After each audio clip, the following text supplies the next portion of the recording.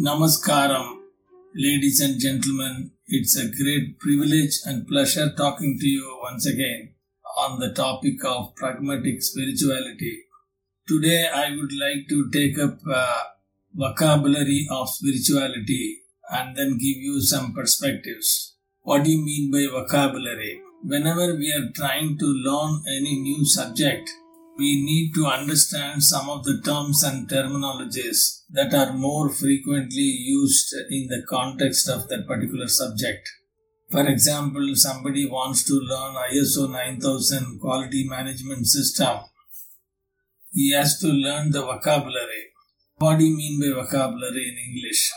Vocabulary is nothing but meaning of a particular word, which we generally call it as jargons in the context of management subjects.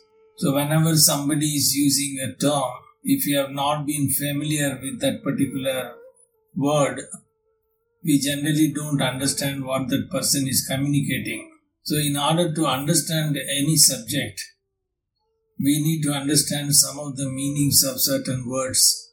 When we read a book, for example, supposing we come across a word which we have never seen before, then we don't understand that particular sentence or what the author is telling through those particular type of combination of words he has used. So sometimes we try to skip that particular concept and move on reading further because we don't want to break the rhythm of reading the book.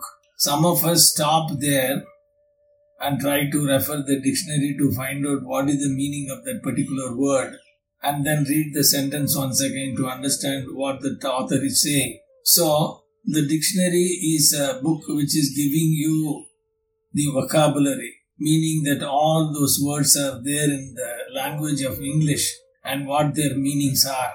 In the same way, whenever we are trying to learn any new science like spirituality, there are many terms and terminologies are used by the masters when they are explaining these concepts. Invariably, when we hear those words, it appears to us like jargons for which we don't know what is the real meaning of it.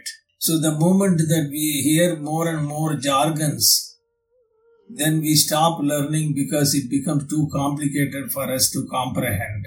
So in the process of learning any new subject, it is extremely important to understand the meaning of certain words, and summation of all those meanings ultimately brings about the required knowledge on that particular subject. So this principle of learning the vocabulary is equally applicable for almost all subjects that we have been learning. When we went to school, we have been taught English language, chemistry, physics, mathematics, and many other subjects. So during the course of learning those subjects, we have been told what is the meaning of different terms and terminologies that are being used. In the same way, when we were a small child, we never knew any language, and while mother was talking to us, who was our first contact, both during the course of our physical formation as well as our intellectual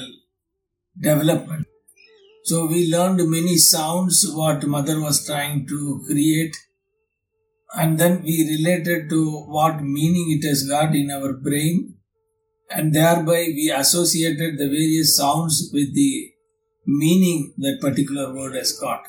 This is the process by which our learning and development has taken place, be it in the concept of learning a language or any particular topic of science. In the same way, if one has to get introduced to the topic of spirituality, it is extremely important to understand the various vocabularies, which are nothing but the terms and terminologies. So, one easiest way of getting into a new science is learning the meaning of certain words and also some of the basic concepts of that particular subject that we are learning. In this series of spirituality, I would like to take up one vocabulary at any given point in time, which is nothing but one term or a word and then share with you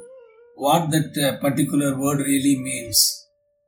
So in this process, we will gradually move to a stage that we have learned the basics of the subject of spirituality, which is nothing but a science like physics, chemistry, or any other.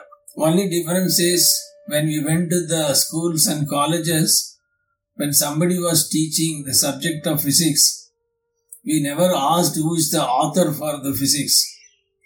We never asked who has founded mathematics. There is no answer can be given for these questions because these subjects of science have evolved by the contributions made by the personal experience of many people. In this case, the subject of spirituality is like that. You can't find out who was the author of this subject of spirituality. It's extremely important for us to understand what the subject of spirituality is all about and what contributions it can make to improve the quality of our life. At the end of the day, all human beings are trying to live happily with peace of mind. If any science which can guarantee you the ability to make yourself happy and peaceful, I think we should pursue that. The subject of spirituality is nothing but a practical application of certain life lessons that can enable us to, that can empower us to further improve the quality of our life. In these coming sessions, I will try and share with you some of these concepts one by one, and then we can enjoy the quality of life that we are looking for. Thank you very much for your patient listening and your continued support. Kindly subscribe the channel for you to get the updates the moment I am posting any new subject. Also press the bell icon, which will give you the opportunity of getting the notifications the moment I am adding any new particular podcast in this series. God bless you. Take care and stay safe. See you soon. Bye.